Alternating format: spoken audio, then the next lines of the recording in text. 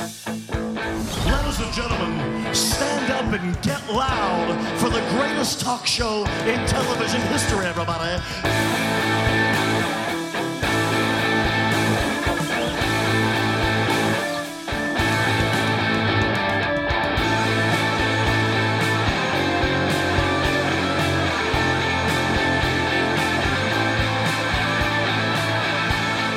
Welcome back, everybody, to another episode of Fans Talk Pro Wrestling. We are recording tonight on Wednesday evening, September 11th, 2019, for episode number 471. My name is Nick, and with me, as usual, is Adam. How's it going, Adam? Not too bad, Nick. How you doing? I'm doing fantastically. We've had a week to recover from All Out. That was a pretty big show, a lot of fun, I think. Yeah. But we're also going to be talking a little bit of Clash of Champions because that is coming up this coming weekend. Incidentally, practically in my backyard. We'll talk a little more about that later on. But there was some breaking news last week while we were gone. Not long after All Out took place, the AEW World Heavyweight title was stolen that Sunday. Apparently, Chris Jericho went to go celebrate his victory by having dinner at the Longhorn Steakhouse. Took a limo there, so, that's how you know it's classy. But somewhere along the way, the title was stolen. And then Wednesday, it was turned into police by somebody that found it on the side of the road. There's been a subsequent interview with the man responsible for finding it. It's actually kind of nice. The guy wound up getting a $200 reward out of it from the limo driver, presumably passed along by Chris Jericho. But we've also had some very interesting promos come out of that. For instance, Chris Jericho would have you believe that he found it and recovered it all by himself. I will not presume to question the man. I just want to say thank you, Chris Jericho. But what a roller coaster ride that week was. Just, you crowned the first ever world champion for your promotion, and within a day, somebody jacks the title, and it's gone for like 3 more days after that. I mean, in a week as heavy with wrestling as that one was, because like you also had New Japan's Royal Quest show, you had Takeover Cardiff going on. Like there was some pretty big moving and shaking in the wrestling world, and Jericho managed, if only by accident, to center all attention on himself in AEW. Like, it's not a great story that makes everybody in your organization look entirely competent, but any publicity is good publicity, right? Sure. And of course, in celebration, we got to have a little bit of the bubbly. Oh my God, yeah. That whole meme and t-shirt now. Yeah. That's incredible. Yeah, I mean, I kind of feel the same way. Like, it's quite the shocking turn of events to happen. It was kind of interesting as well.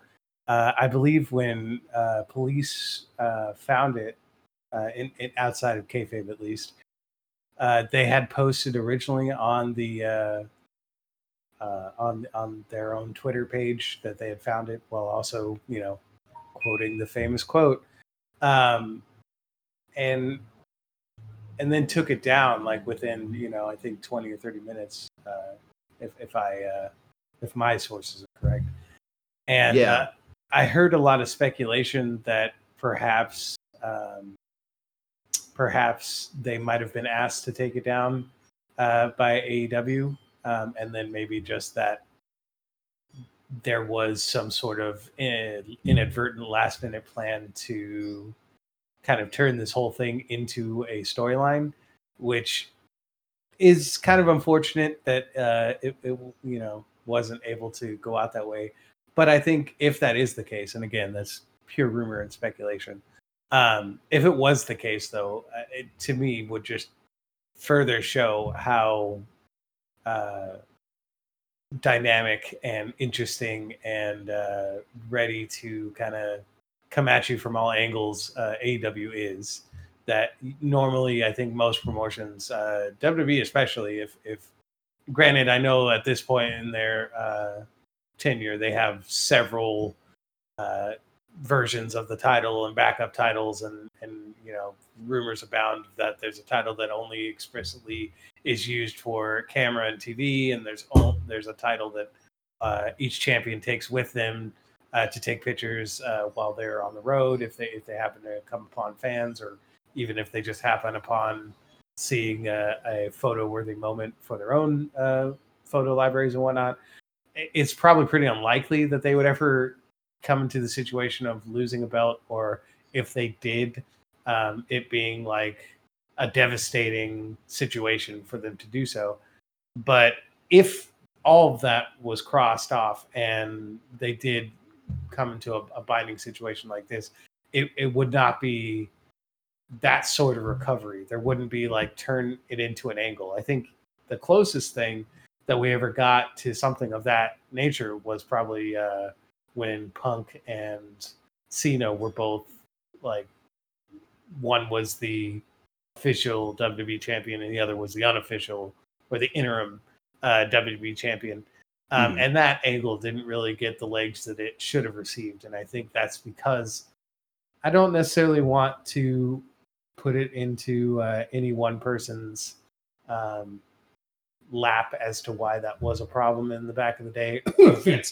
But I will say that I like that AEW, if that was the case, were willing to sort of roll with the punch and kind of turn a negative into a positive. I hope that was the case. Anyway, I hope that was the plan, and that's might be why that tweet was taken down. Obviously, it was reported by many news outlets already, and the way this day and age works is it's very hard to stop that train of momentum. But if that was the case, I really hope so, and it seems likely that AEW would be able to roll from that punch. Yeah, and the people that are running it, for the most part, like, that's been their whole career. Like, what else are you going to do but roll with the punches? And if your belt is stolen from you, like, once it's recovered, why not make a storyline out of that? Like, that's basically what being the elite has been for its entirety. So, yeah, I definitely understand that impulse, and I really hope that was the case. Like, that they were going to make some wildly convoluted and outrageous storyline surrounding this. And I don't think it's entirely for naught either, because we're still getting Chris Jericho being a delusional asshole saying that he found this all by himself. So we know that's not the case. There's plenty of evidence that that is categorically false. But we're getting a little bit of that Bo Dallas kind of everything that I do is right, and people love me for it in this portrayal of Chris Jericho. And I kind of dig that. Like, this idea that he's so far up his own ass that it's not even that he's unwilling to accept like an alternative view of events. He may not be capable of processing it. And that may skew a little closer to like real world events than I think some people might be comfortable with. But I think this is an interesting new direction for Chris Jericho to go. And I'm interested in seeing more of it. Yeah, I would agree. And I think to your point about where they could have gone, or at least, the wealth of creativity that they do still have, especially considering the after, like, the post-show afterward promo, I guess, or backstage interview, whatever you want to call it, that Jericho did. Like, I mean, it does kind of make you salivate at the prospect of like how many people could. I mean, he talked shit to literally everyone in that backstage area before he got to his little platter and his little bubbly. So there was a million suspects that could have taken it if they wanted to turn it into an angle, which is amazing. And again, would just further I think, cement the legacy that they're forming, that creativity is key. I mean, they would have blown any sort of mystery angle that WWE has done in the past or is presently doing, like with Roman and Rowan, I think, out of the water, you know? So more power to AEW. Sorry that this unfortunate incident happened, that people are shitty and can't let even a day pass before something shitty happens. But at least, as we already mentioned, something positive came from it, and potentially more positive could have come from it if it wasn't for the fact that law enforcement ruined it. As they do so many other things. But yeah, all of that was news that came after All Out. Let's go ahead and talk the show itself. Sure. So we had 2 pre-show matches on the buy-in, and then we had, let me recount, 8 matches on the main card. And I don't think there was a bum in the lot, really. The worst I could say about any of these matches, I think, was that the Battle Royale, I think it's still something they haven't quite worked all the kinks out of. A lot of the moments felt kind of rushed, like, on towards the end. And when Nyla Rose was faced with 3 other women that were at least as big as her, if not bigger, that being Awesome Kong, Jazz, and ODB. ODB, of all people, I legitimately thought she was retired. And you had this moment where these 4 women were dominating the ring and squared up with one another. And within 10 or 15 seconds, you had the Joker come out, and ODB and Jazz get thrown over the top rope as the music was playing. Before we even really knew it was Mercedes Martinez that was coming out, half of those monsters were already gone. Like, that's shitty, I think. Yeah. I really wish we had gotten to focus more on Nyla Rose being challenged in a way that she really hasn't been. Like, there was that brief square up with Awesome Kong back in that Fatal 4-Way match with Britt Baker and the name is escaping me right now. But back during that match, like, there was that moment where we had Awesome Kong and Nyla Rose face to face. And you thought, oh shit, here we go, Hoss fight. But we didn't really get that because of the nature of the match. But here, granted, it's a battle royal, so like there's all kinds of things happening. But at that moment, you had those 4 women squared up with one another, and there was nobody else around to interfere with it. You could have had easily a few minutes where they're just clubbing the shit out of each other and doing all kinds of dope shit. But they rushed it. And there was just a lot of moments like that in this match where I don't think it all contributed to make it a bad match. But I just see all of the ways it could have been better. And that's the benefit of hindsight, but it's still a shame that the way Nyla Rose won was that somebody already eliminated basically pulled the last person out. That sucks to me. But I'm glad that Nyla Rose won this match. Would I prefer to see somebody else win? Yeah, definitely. I think there are a couple of other people that probably should be fighting for that inaugural women's championship. But with Rio being the other person in that match, I think this makes a lot of sense. I think it tells the kind of story that really serves Rio best, in that she is an underdog. She has been treated like that since coming to AEW. And that's been a lot of her booking back in Japan as well. And Nyla Rose, with the exception of Awesome Kong, is the biggest threat on this roster. So to have these 2 go head to head for that title, I think it'll be really neat when Rio overcomes the odds, beats the much bigger, much stronger opponent, and becomes that inaugural women's champion. Of course, that's all supposition. But on the whole, with that battle royale being perhaps the weakest match of the card, it was still a lot of fun to watch.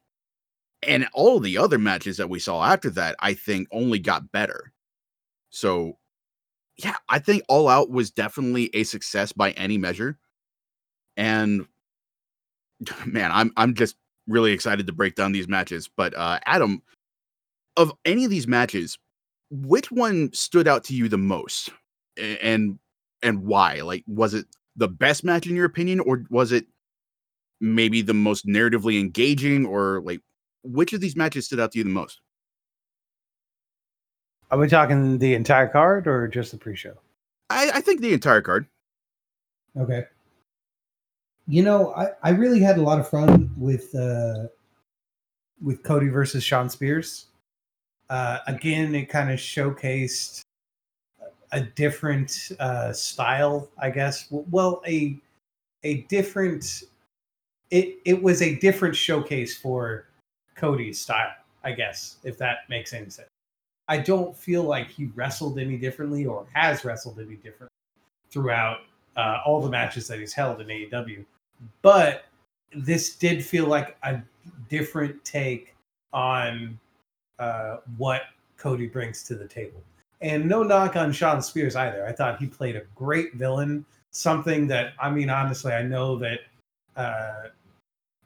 Shawn had spent many, many years in WWE's developmental, but when I finally saw him was with the Perfect 10 gimmick. And I know that when he first actually came, like the first, I think, big match that I remember seeing him in was match against Apollo Crews at, I think, TakeOver Brooklyn 2. It was Apollo Crews' first NXT match, if I recall, or at least his first televised match.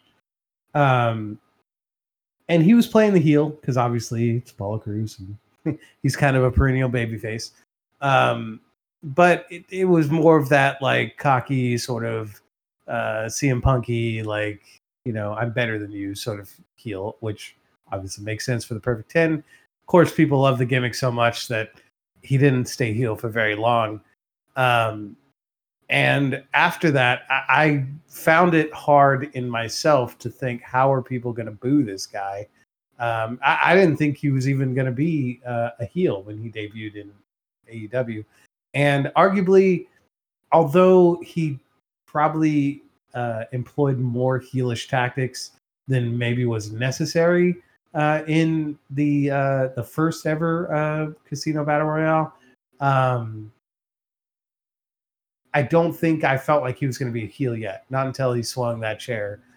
Even then, when he did that, you know, I had so many questions, and I was intrigued to see where the story was going. I wasn't confused by any stretch, but I had so many questions, and I just wasn't exactly sure how they were going to pull this off, because it seems like the crowd just has been in love with Shawn Spears, or Ty Dillinger at the time, for several years now. Seeing how he brought himself to the ring, you know, he had the contacts in his eyes and just giving off that like cold, icy, uncaring demeanor. Having Tully Blanchard in his corner was a great plus, and having, you know, Tully have no problem getting involved and whatnot was really great. I question MJF's, well, at least I should say Cody's choice in MJF, because I feel like he did more to hinder than help.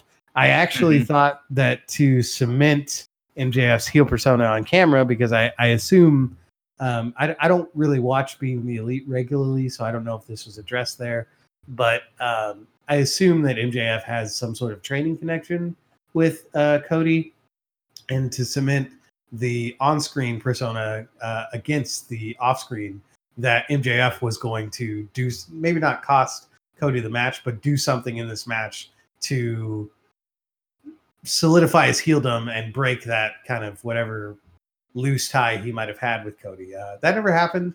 That was kind of strange too. But we still got some pretty great action for both men. I loved Shawn whipping Cody with the belt, especially that last time, and Cody doing that insane like I guess it's because he was on his stomach, so I don't know if you could totally call it a kip up, but just like basically going from his stomach to his feet in like a second was a great visual, and the crowd totally bought into it, as did I. We got as the match broke down and competitors were all over the place, we got a run-in interference from AA Arn Anderson, which was fucking amazing, and he delivered a AA spine buster, which was just the best. Just continues to show. I love that. I don't necessarily want AEW to become, so to speak, the island of misfit toys for WWE. I feel like that was a lot of TNA's problem for a very long time. I don't think this is necessarily indicative of that. In fact, I would say it's quite the opposite. I think AEW, it doesn't have to be the land of misfit toys, but I think they are willing to pick up the pieces that WWE discards that they are absolutely sure have no life left in them or no gas left in the tank. Say what you will about JR's commentary, and I will say for this show in particular, as opposed to some of his other AEW shows, there were some moments where I thought that JR was kind of a little off in his calls, but there was also some really, really great stuff that he's done over the course of his AEW tenure. I think no difference showing Arn Anderson. That's all he needed to do was his big move. Arguably, it's not a tremendously difficult move for even a man of his age and tenure to pull off. And he did it well. And it popped the crowd. We got this big, confused look from Tully Blanchard, which was fucking worth $1 million. I hope they don't actually book a singles match between them. I hope it stays via managers. But, I think that's just my WWE conditioning coming into play. Like, we got all those matches with Chavo Classic for such a long time and everything else. And we don't need to fucking... That's the idea. It's very ECW. Do not glorify the negatives. Try and hide the negatives and accentuate the positives. And having both of these guys in somebody's corner, I have a feeling Cody is moving on from Shawn Spears at this point. That seems to be how, when the match was over, how it felt. But I could be wrong. Maybe Cody decides to put Arn in his corner. Either way, I had a lot of fun with this match. I love the Star Trek uniforms, even though I know many people have said that really didn't make any sense within the context of the story. No, I don't really care. I don't really care. I think probably Cody felt the same way. Like, listen, I own a wrestling company. Sometimes, even in little facets like this, I'm just going to do what I want. And I thought that was really cool to see everyone kind of dressed up that way. I think the only negative I would say is I wasn't a fan of the fact that they brought Pharaoh out to ringside. I don't think that was necessary. I know the pyros went off, and that probably scared him too. But I feel like even if the pyros didn't go off, it still wouldn't have been a good time for him. Just about any dog I've ever seen put in front of a wrestling audience, it's just way too much overstimulation, way too much noise. And I think they've learned about it. I do like that Cody kind of broke kayfabe for a minute to calm him down, at least for a second. But it didn't execute well. It didn't make the entrance, like most people were more concerned for the dog than buying into the entrance as it should have been. And myself and my partner Amy as well were feeling that same way. So that was probably the only negative aspect of the match as a whole. Otherwise, I thought it was outstanding and probably my match of the night. Yeah, I enjoyed a lot about this match. I'm completely with you about bringing Pharaoh to the ring. I think Pharaoh is better acclimated to crowds than most dogs, because it seems like his public appearances go pretty well. But yeah, bringing an animal out into the ring like that, it's always a crapshoot, and usually it's not even worth it. You could argue that there's a little bit of a different case for like what Adam Page did, like riding a horse to the ring, because they had all kinds of handlers there. And I would hazard a guess that the horse had been sedated so as to prevent it freaking out. But Yeah, setting pyro off near an animal is just asking for trouble. It's just going to scare the animal. It's not worth it. Yeah. But as far as the match itself goes, I do agree that it showcased a different side of Cody that we haven't seen yet in AEW. And that's mainly him getting his ass kicked.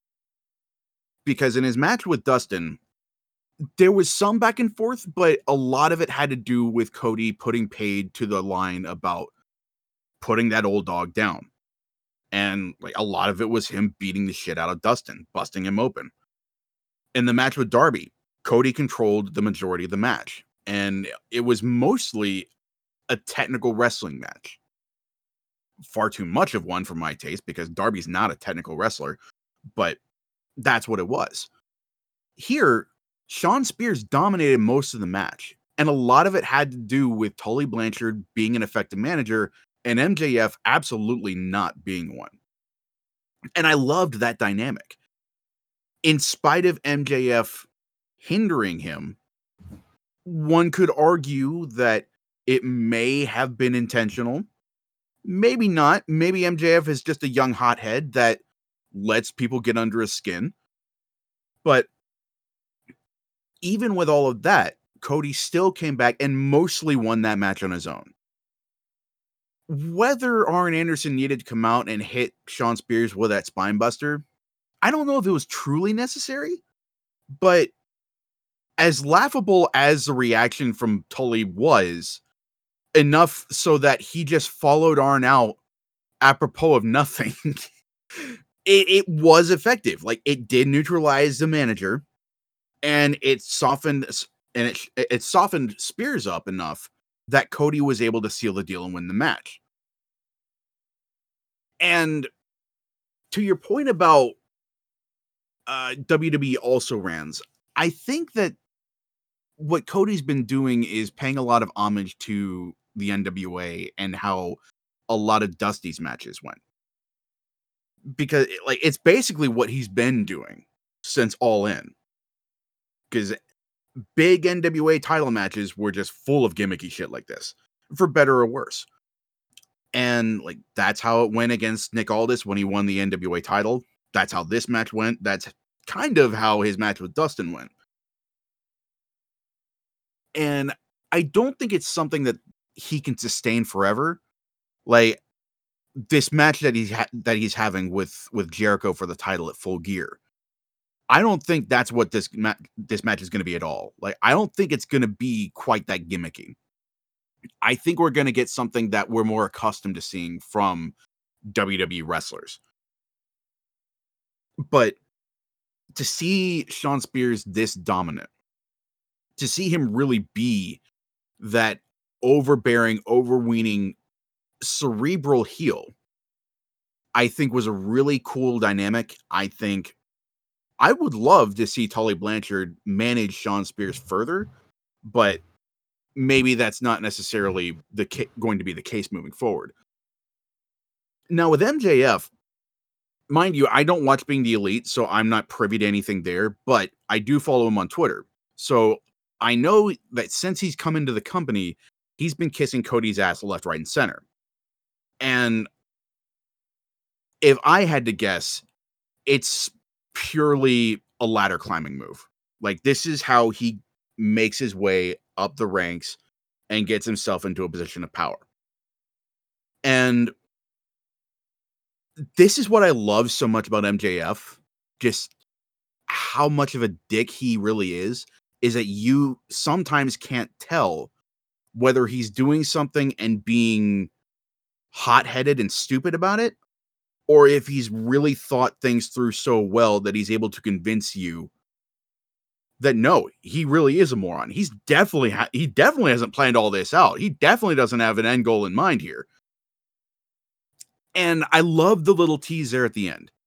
After the match is over, and the chair is still laying in the ring, MJF takes the chair, and Cody has his back to him as he's getting up. And there's a moment where you could interpret his position as weighing that option. Do I hit this man with a chair? Do I pull the trigger now? But then Cody turns around and MJF just tosses a chair away and hugs him. And I just love the guy is just some kind of genius when it comes to portraying his character. That's really all there is to it. He could be dog shit in the ring. And still, I think he would be one of the most engaging people to watch in this company. So if for no other reason, I think this match is must watch, if only for the interplay between MJF, Tully Blanchard, and what's going on in the ring. How Tully plays it so cool and collected, and everything he does pays off. Whereas everything MJF does hurts Cody. And just watching that story being told, I think that's worth the price of admission alone. But to get a really good match on top of that, where we've been told what the stakes are, we've been told about the relationship between these two men, how Shawn Spears feels slighted by Cody, and how he's going to prove he's not just a good hand in the ring. He is the best worker they've got, and he's going to be champion one day. Like, those dynamics all at play make this easily one of the best matches on this card. For my money, I think the most fun I had during this show might have been during Jurassic Express versus SCU. And I do have a bit of an issue with the way the match ended, or specifically what happened after the match, but I'll get to that in a minute. These three guys, Luchasaurus, Marco Stunt, and Jungle Boy, I think they all have incredibly bright futures ahead of them in any capacity, no matter where they go. Whether they team up as Marco Stunt and Jungle Boy, whether they're all singles competitors, whether they stick together as a trio, or whether either of them teams up with Luchasaurus. But teaming up as a trio, I think it's just, they're presenting a very wholesome dynamic that makes me think these guys could be the faces of this company. Like, the Elite be damned. I think AEW could push these guys to the moon and make millions with them. And then on the other side of the ring, you have SCU. And just how curmudgeonly and vindictive as they were in the ring. Put aside the gimmicky, fun-loving shtick they put on before the match started with the call and response with the crowd. Like, these guys are old, they're pissed off, and they're not having any of this nonsense from these whippersnappers and this guy in the dinosaur mask. No. I think the match that they put on was just a lot of fun. And it's amazing how absolutely bananas this crowd goes whenever Luchasaurus tags in. Because the guy is genuinely impressive. I can't say it often enough. Every time this guy has a match for this show, he does things like big guys simply should not be able to do. But Jungle Boy and Marco Stunt, I think, are incredible athletes in their own right. And I do hope we get to see them showcase that more. But even just what we saw here, I think probably opened up a lot of people's eyes. Now, after the match, or the way the match ended, which was Marco Stunt and Jungle Boy getting brought up for a Meltzer driver. And I remember it was Kaz that was holding them. I think it was Christopher Daniels that jumped off the top rope, but I could be wrong. It's been a little while. But they just murdered two children with a pile driver. And then immediately after that, you have Christopher Daniels checking on them and shaking hands left, right, and center. And they all end up doing that. And I don't really know how to feel about that, to be honest. Because I feel like when you do that to two guys that are just so eminently babyface, like you should pile on to that. Like, you should stack on top of that. You should like beat the shit out of them after the match is over and really solidify yourselves as bastards. But then you also have the aspect that AEW is trying to take on a more sports-like atmosphere where you've got win-loss records and like you have these post-media scrums where like they're giving interviews just like actual athletes in actual sports do. So after the game, what do people usually do? They mingle, shake hands, congratulate each other on the performance, and wish each other luck next time. And so from that perspective, this makes sense. But I've been so heavily conditioned as a pro wrestling fan to expect that the act stays up even after the bell has rung. So for two guys that just destroyed a couple of children to turn around and raise their hands after the match, it's a weird look. And again, I just don't know how to feel about it. But what about you, Adam? Like this match, did you get kind of similar vibes, or like was it just kind of fun?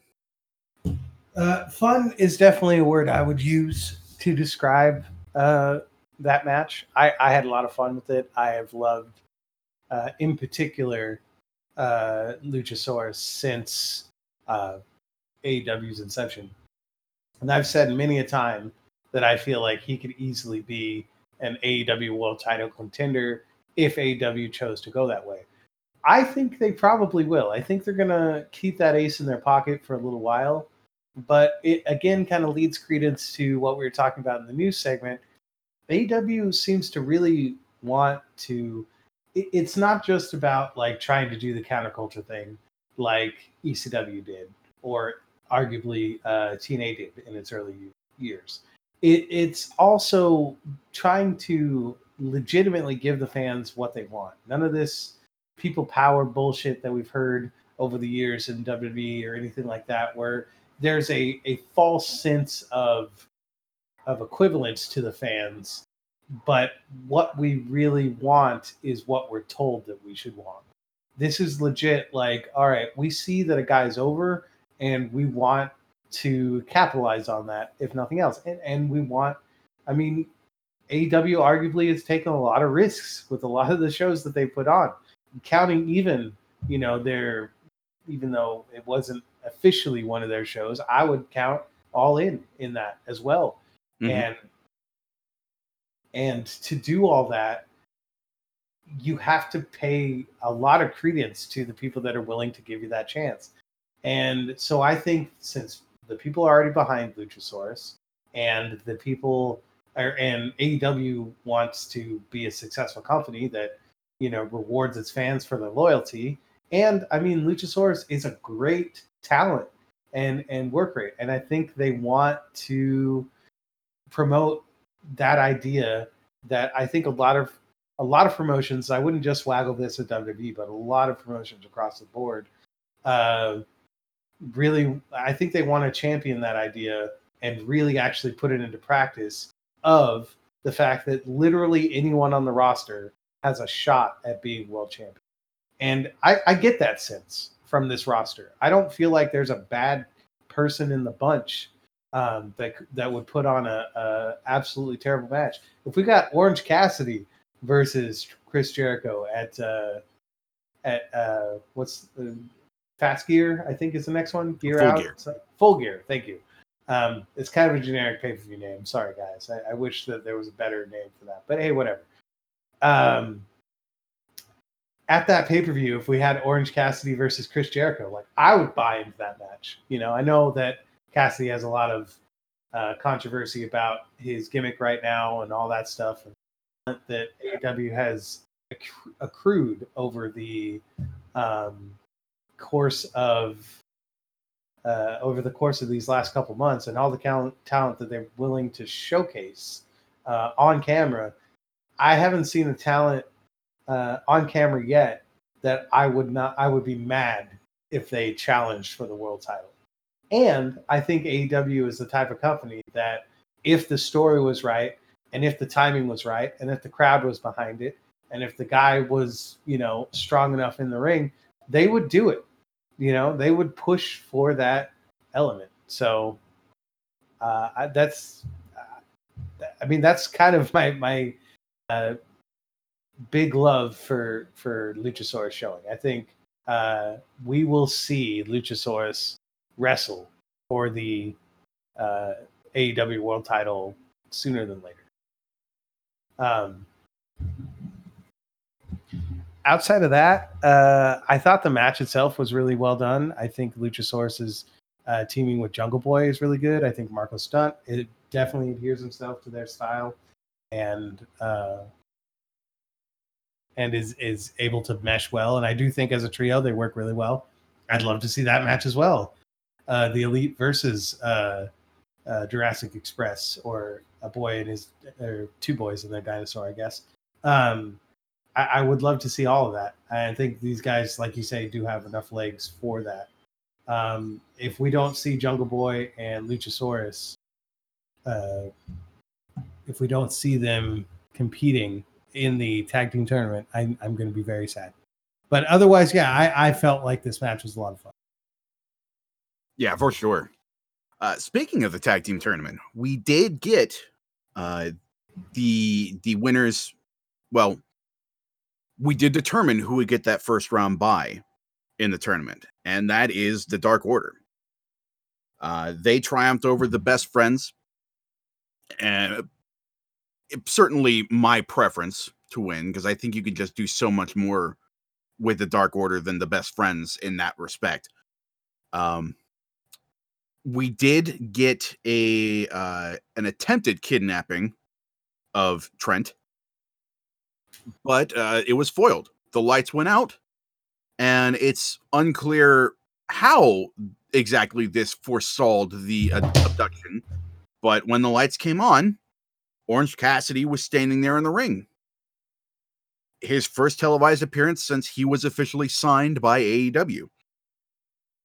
And it looks like the Best Friends are, if not officially, then in every other respect, a trio. My preference certainly would have been that the Dark Order abducted Trent and Chuck Taylor would have been alone until Orange Cassidy showed up to fill the void. But, you know, you can't always get what you want. I am certainly satisfied with Orange Cassidy being present, however. Now, it's been long enough that I don't remember a lot of the beats from this match, but it is definitely... I definitely like how they portray the Dark Order. Just, Evil Uno is such a thinker, and he's built like a bruiser, and he could do so much to manhandle people and throw them around the ring, and he does a little bit of that. Like, every now and again, you'll see him do a senton from the top rope or something of that nature. But so much of it is about redirection and using Stu Grayson as effectively as he can to really spend as little effort as possible to get the job done. And I think that's a very effective way of just showing everybody how much of a bastard you can be. And there are those moments where it slides over into the comical when this mustache twirler of a villain fucks up and his plans backfire and he gets hoisted by his own petard. Like the match at the last show where you had Luchasaurus and Jungle Boy in competition. And there was that one spot where Evil Uno backed up, just completely satisfied with what he had done, and Luchasaurus loomed over him in the background, and Uno backs up into him, and even through the mask, you can see, oh, shit. He's behind me, isn't he? Like, just, I love the way this guy emotes and carries himself. And Stu Grayson, like, I just love the tagline, bred for combat, for this guy. Because he screams it. And, like, the little sash around his waist. Like, there are so many ways that could come off goofy as fuck. Like, Archibald Peck, like, he had that going on. And I never thought tough guy when I looked at him. But when I look at Stu Grayson, like, the paint on his face, and just the manic expression that he wears at all times, that sash just adds to that. That complements it, I think. It gives him that little bit of an exotic look, like you would expect from somebody that hasn't had regular, real human contact and has only known war. Like, I just love everything about this team. And the Creepers, I don't know if they could do more to incorporate them into the matches, or if what they're doing is just enough. But I just love that little touch. Just the way they factor into the entrance, how they give Evil Uno somebody to throw around, and it doesn't really like affect the dynamic of the team.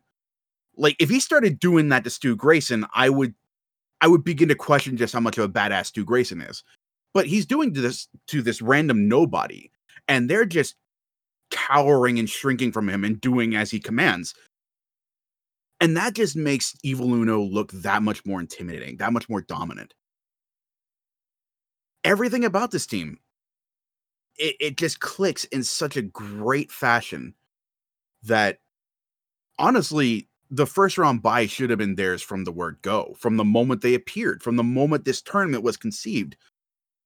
It should be theirs. But the Best Friends are a competent team in their own right, and for whatever reason, the Dark Order singled them out. So I definitely like the story that's been told with these two teams.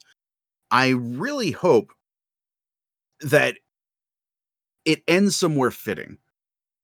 And I don't necessarily know that fitting end would be the Best Friends getting one over on the Dark Order in the tournament, or what. But I've been a fan of how they've used these two teams thus far.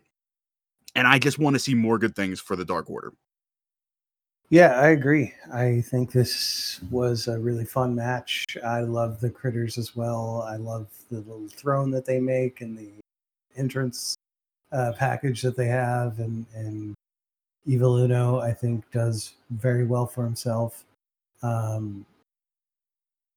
Stu Hansen, I think, has a great character. I love his like weird metal Vega mask that he has, and just it's cool. It's really cool. I mean, the Best Friends are a great team as well, but what they've been able to cultivate with the Dark Order has just been really cool.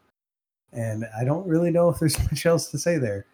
I got plenty of stuff I could say about Orange Cassidy. Sure, yeah. But I really like the gimmick. I think it's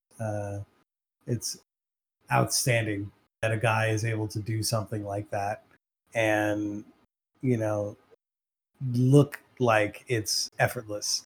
And I think there is sort of an upper limit, or not an upper limit, but there is a sort of upper echelon to it. It could be like Piccolo's training clothes or something like that, where, you know, maybe one day something does snap him out of his doldrums, and then we get to see him wrestle at full bore. And oh boy, can we not wait till that happens. I actually like the trio. Trent being carried off, it wouldn't have not made sense, and I would have gotten behind that story too. But I think the three of them together, they make a pretty good trio. If there is some sort of trios tournament as well at some point in the future, I'd love to see these guys involved. I'd love to see, you know, Stu and Evil Uno involved, and maybe they pull another partner in, or just elevate a critter or something. I don't know, but it seems like there are legs for that. What with Jurassic Express, you obviously still have the Elites to lean on, and many other random trios that could be formed just for the sake of entering this tournament. I mean, if King of Trios is any indication, I think a tournament like that would be money. And it seems like they have some sort of legs. Yeah, for sure. Now, I've been kind of looking back over the chat a little bit and seeing what stood out to folks. And I've seen the ladder match get some praise. Now, I'm not going to talk so much about that match in its entirety, so much as I am going to include it in a comparison with the Cracker Barrel Clash. Because I think those matches share some similarities, but are also different in some key ways, at least from where I'm sitting. So, on the one hand, in the Escalera de la Muerte, the Stairway to Death for the AAA World Tag Team titles, you had the Lucha Brothers defending against the Young Bucks. In the Cracker Barrel Clash, you had Darby Allin, Joey Janela, and Jimmy Havoc doing their damnedest to kill each other with whatever they could have on hand. And I think at first blush, like heading into this show, one could easily assume that Lucha Brothers versus Young Bucks would be the better match. It would be the more well-constructed match. Like, these guys are veterans. They have been working together for a long time, relatively speaking. And we've seen matches between them before, so we kind of know what to expect. Whereas with Darby Allin, Joey Janela, and Jimmy Havoc, if your only exposure to these guys is AEW, all you know is that these are three very erratic individuals that love hurting people, including themselves. But in my opinion, I think the Cracker Barrel Clash was the better match of the two. And I know there's a little bit of a bias at play, on my part anyway, in that I've gotten tired of seeing the Lucha Brothers and the Young Bucks fight, because from where I sit, it's basically the same match over and over. And I think that's been a hallmark of Young Buck matches to an extent in recent years. And by no means am I accusing them of being spot monkeys that know how to do nothing but flip. Obviously, that's not the case, but they end up having a lot of very similar matches in how they're constructed. A lot of the times it's a spot fest. I think that's what the majority of the Escalera de la Muerte was just how many different ways can we kill ourselves on these ladders? And I don't think I'd have minded as much if it hadn't all been so horribly lucha, where it's obvious that these are just spots. It's a lot of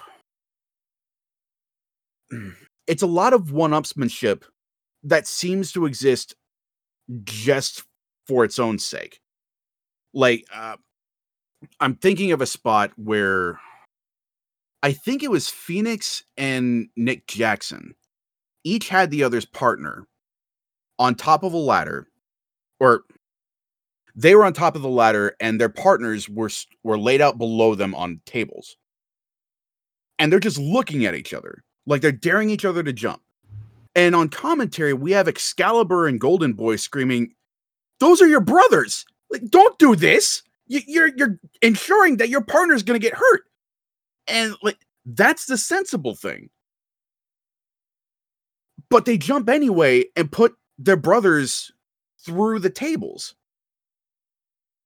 And there's just so much of that going on in this match where, like, you have to wonder, do they care about their brother? Like, why would they do this when they know it's going to get their brother hurt?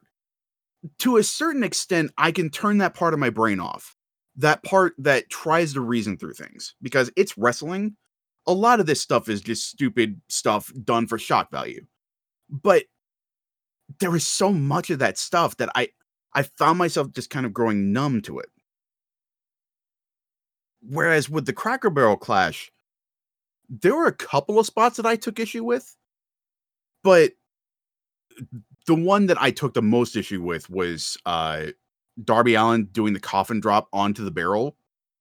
And it wasn't so much the spot itself that I took issue with, but the fact that I so desperately wanted Darby Allin to take one of those barrels, put it over his head, and then do the coffin drop, and it just didn't happen. So I got unreasonably mad about that. But all of those spots, as ridiculous and self-harming as they were, it didn't take me out of the match.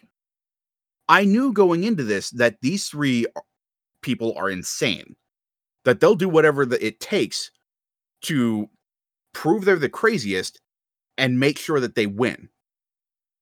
So when Jimmy Havoc opened up the match by rolling outside, getting the staple gun, rolling back inside, and then starts stapling himself in the chest just to prove he's a better motherfucker than the other two guys, like, great. Go for it.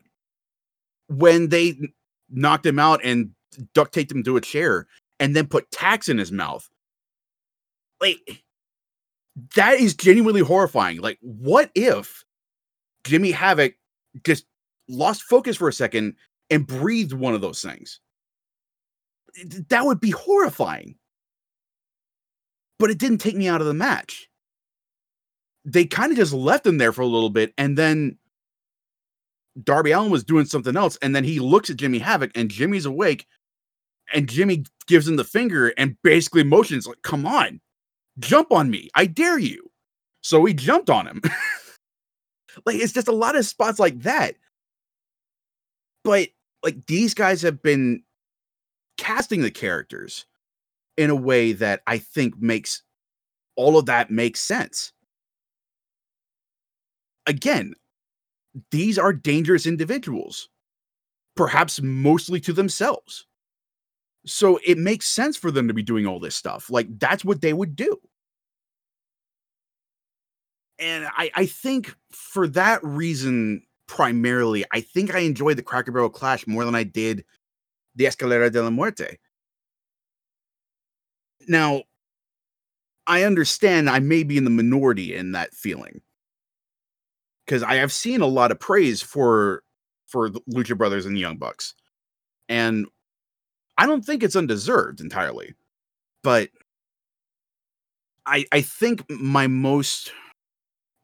strongest feeling on this match is that I'm glad that this is probably where this feud is going to take a pause, and they're going to go do something else with other teams. I'm sure you feel differently, Adam. So, like, what was your thoughts on these two matches? Like, do you feel like one of these matches did more justice to their spots than the other, or do you think, like, they each made a lot of sense in their own way? Like, what was your thought? I actually agree with most of your assessment. I think the key difference to describe that might make it more concise. The three participating in the Cracker Barrel Clash, they bought in to their own characters, which then allowed the crowd to buy into them. Like, each individual seemed like they wanted to cause the most amount of pain to the other two. Whereas I do think, by comparison, in the Escalera de la Muerte match, that, like you said, a lot of it felt fake, I guess, for lack of a better term. I know many of us fans don't like to hear that word bandied about when it comes to our beloved wrestling, but it felt manufactured.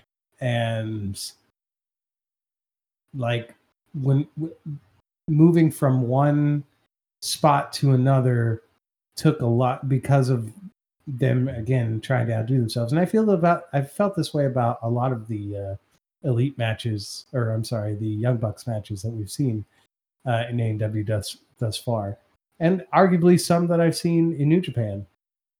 They get so wrapped up in the spot that they kind of forget to tell stories.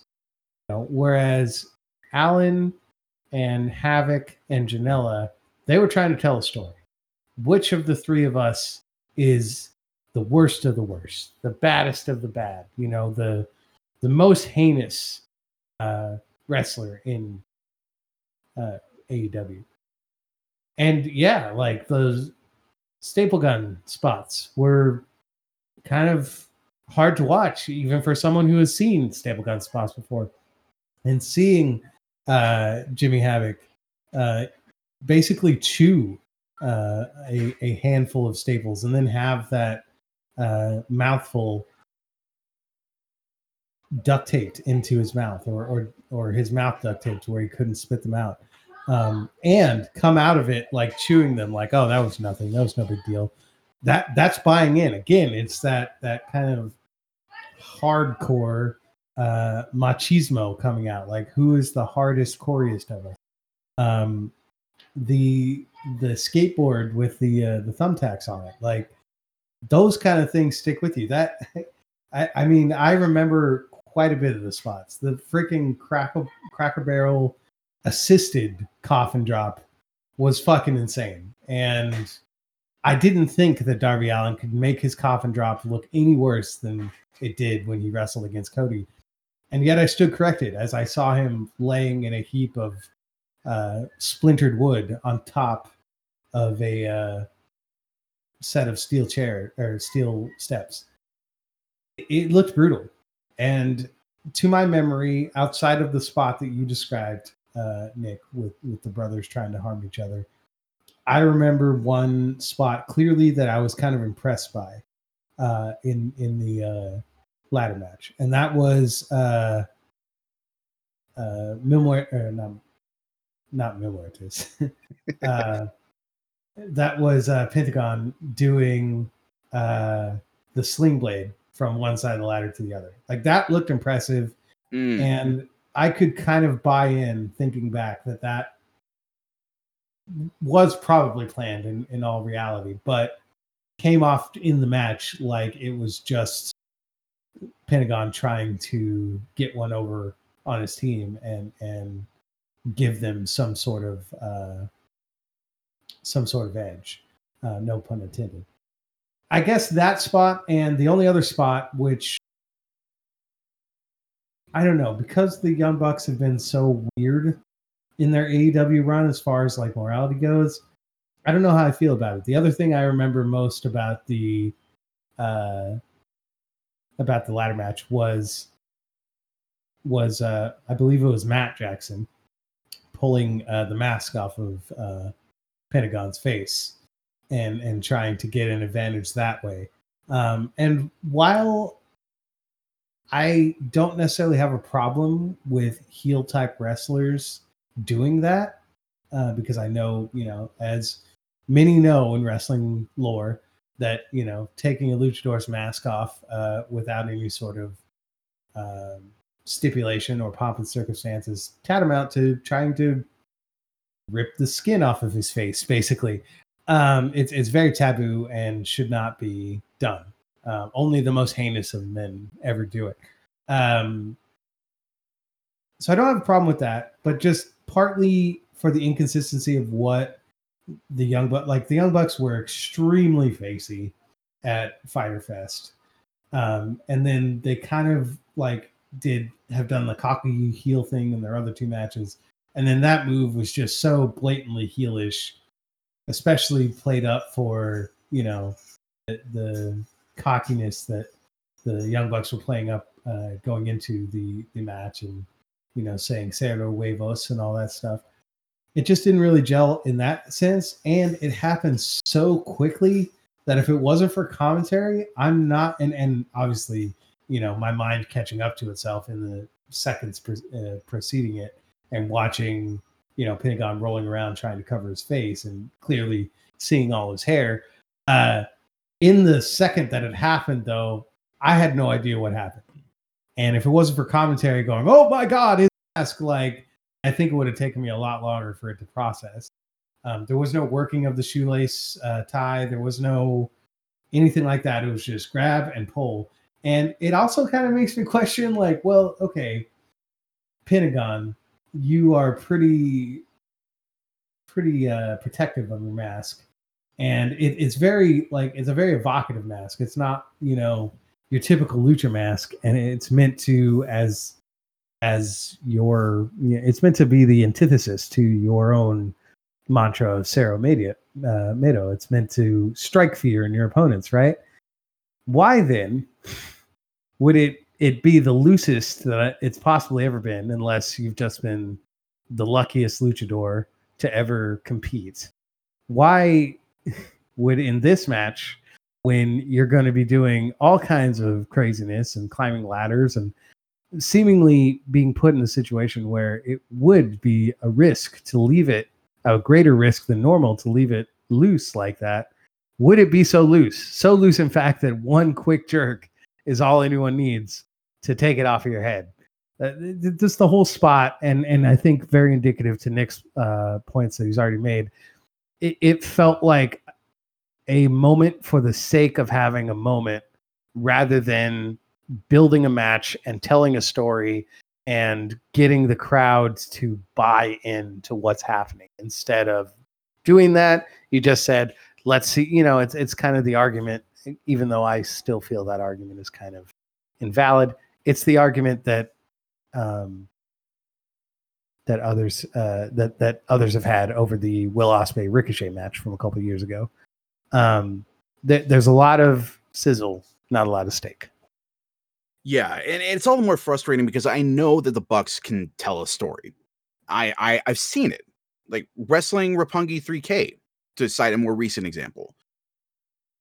And I'm reminded of matches that also made me question then, do you not give a shit about your brother's well-being? Because they would do spots like Nick Jackson and Show would just trade kicks to their partners' backs, like one after the other, and just staring each other in the eyes. They're doing it. And at that point, both Matt and Yo had taken some pretty significant damage to their backs. So each guy knows their partner's hurt, and yet they're still encouraging the punishment of their partner. But even then, like, there was a story being told where Matt Jackson was working with a subpar back, like less than whole. And, he's selling it throughout the match. Like, there are certain things he can't do, like the locomotion deal that he does with the suplex in the same spot over and over again. Like, he couldn't do that because his back was fucked. So I know the Bucks are capable of this, but again, it's that lucha bullshit at play where the story doesn't matter. The story isn't told in the ring. The story is told over the course of the feud, ideally. And that's how you get things like a Lucha de Apuestas match between Psycho Clown and Dr. Wagner Jr., where their masks are on the line. Or you get something like El Hijo del Fantasma, when he lost his mask. You had his kid in the ring with him, as well as his father. And before the mask is taken off, like, you have Phantasma's kid look over at LA Park and draw his finger across his throat, just fury in his eyes. Like, that's hatred, man. So, like, it's not that lucha doesn't tell stories. It's not that the art form is incapable of telling stories, but the matches themselves is just spot after spot after spot after spot, whether it's flippy nonsense or it's like jacking up the mask or it's busting somebody open. Like, the psychology is just a whole different beast when it comes to lucha. And, when you have the Lucha Brothers facing off against the Young Bucks, you're not going to get a story like you get with Cody versus Shawn Spears. You're just going to get a spot fest, for lack of a better term. And I don't even know that there's been all that great a story being told between these two teams over the course of their matches. And that's what sucks to me the most about it, is that it's just a lot of flash and not a lot of substance. And that's been a criticism to one degree or another with the elite matches in AEW thus far, I think. because Kenny versus Cima, like, I can't tell you a whole lot about that match now, except for all the Meteora spam that Cima did. And even with the match against Pac, like, I remember the spot where Kenny Omega planted Pac on his head, and Pac just flipped up right out of it like nothing had happened. And that spot ruled for sure. But other than that, I can't really tell you anything about what happened before then, up until Pac just finished him with the brutalizer out of nowhere. And even then, I say out of nowhere, but it still felt like the match went 5 minutes too long. I remember enjoying the match. That's the damnedest thing. Like, I remember enjoying that match, but I can't tell you that much about it because there's just so much stuff in these matches. And for what? I don't know. Like, to fill time? Like, you don't really need to do that. Like, people have been clamoring for years about shorter pay-per-views. I don't know why you wouldn't listen to that, because it's kind of clear now that you still haven't figured out how to properly time your pay-per-views. Like, just look back at All In. They couldn't even finish the outro before getting cut off. Yeah, the pacing is a big problem with AEW. I don't think it's enough to detract from the enjoyment of the show as it's happening, because I still remember having a lot of fun with All Out, but yeah, I just think about how much better the show could be, how much better some of the matches could be if they figured this timing stuff out, and honestly, maybe took a little more lucha out of the show.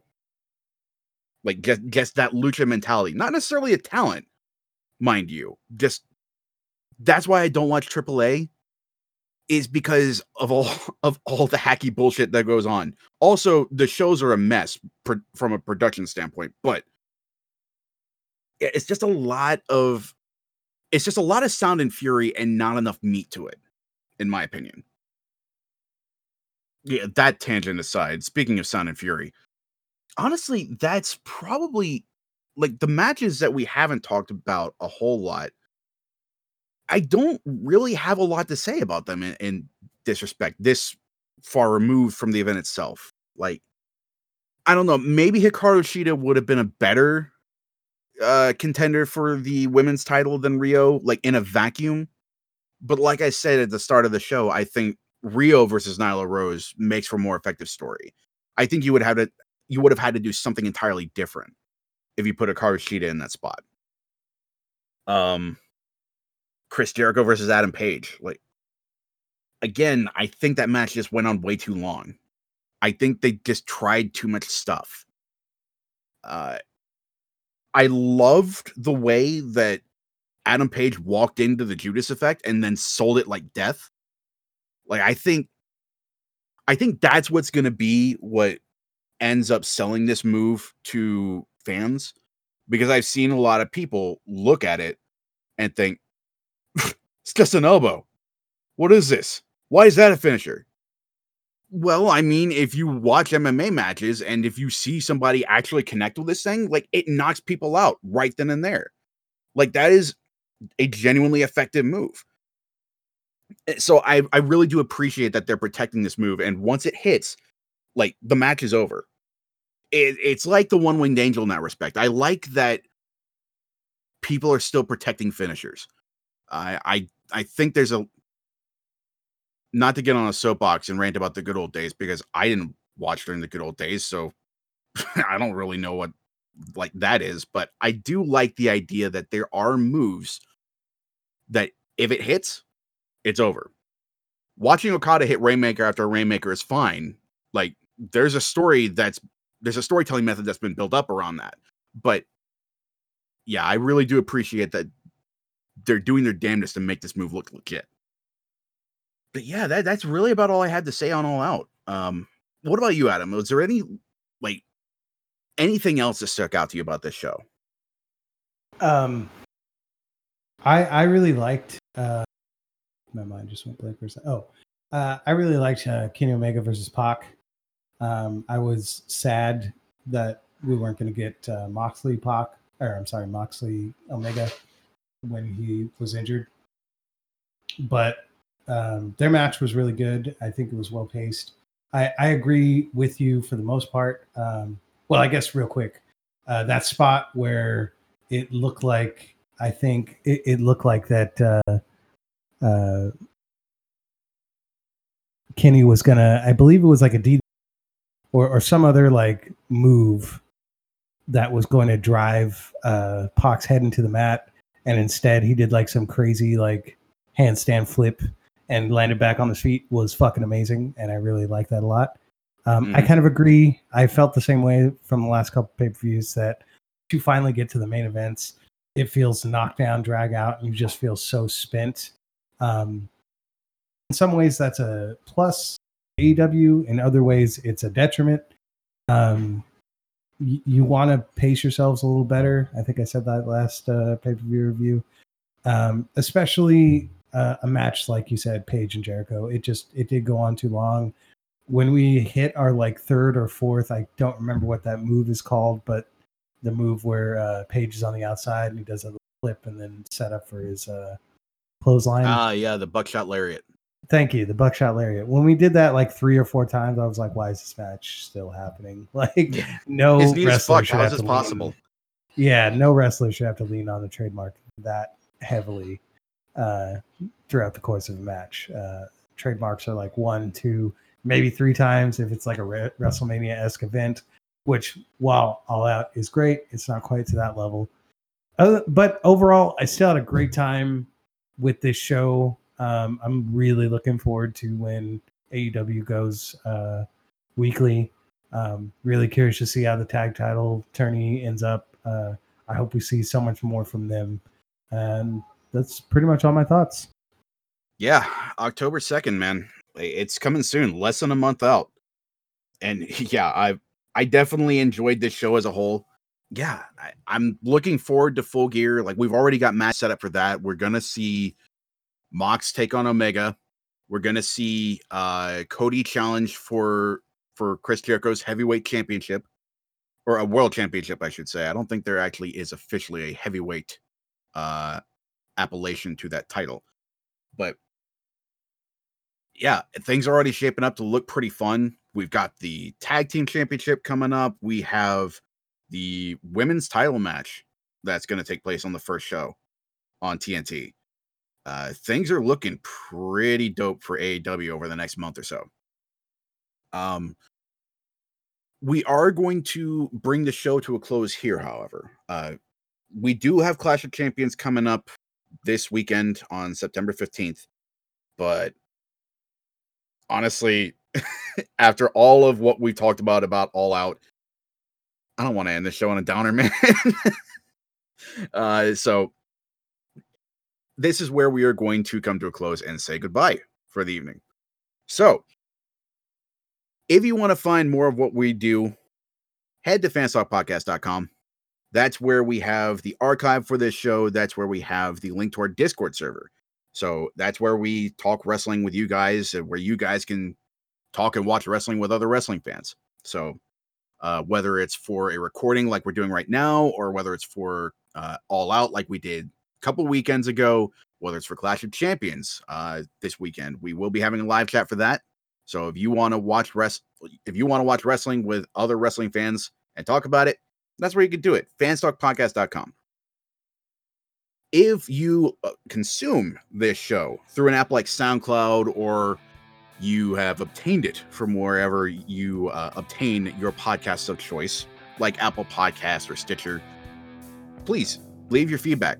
If you can leave a review, that'd be fantastic. If you can leave likes, stars, thumbs up, thumbs down, what have you, your feedback is important to us. We'd like to know what you think about what we're doing, whether you like it, if there's something you don't want to hear as much of, if there's something you want to hear more of.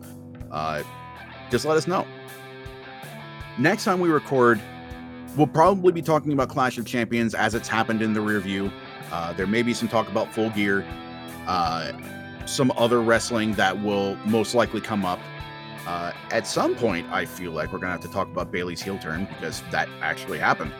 But until then, For Adam and everybody in the live chat, my name is Nick, and we'll see you next time here on Fans Talk Pro Wrestling. Good night, y'all.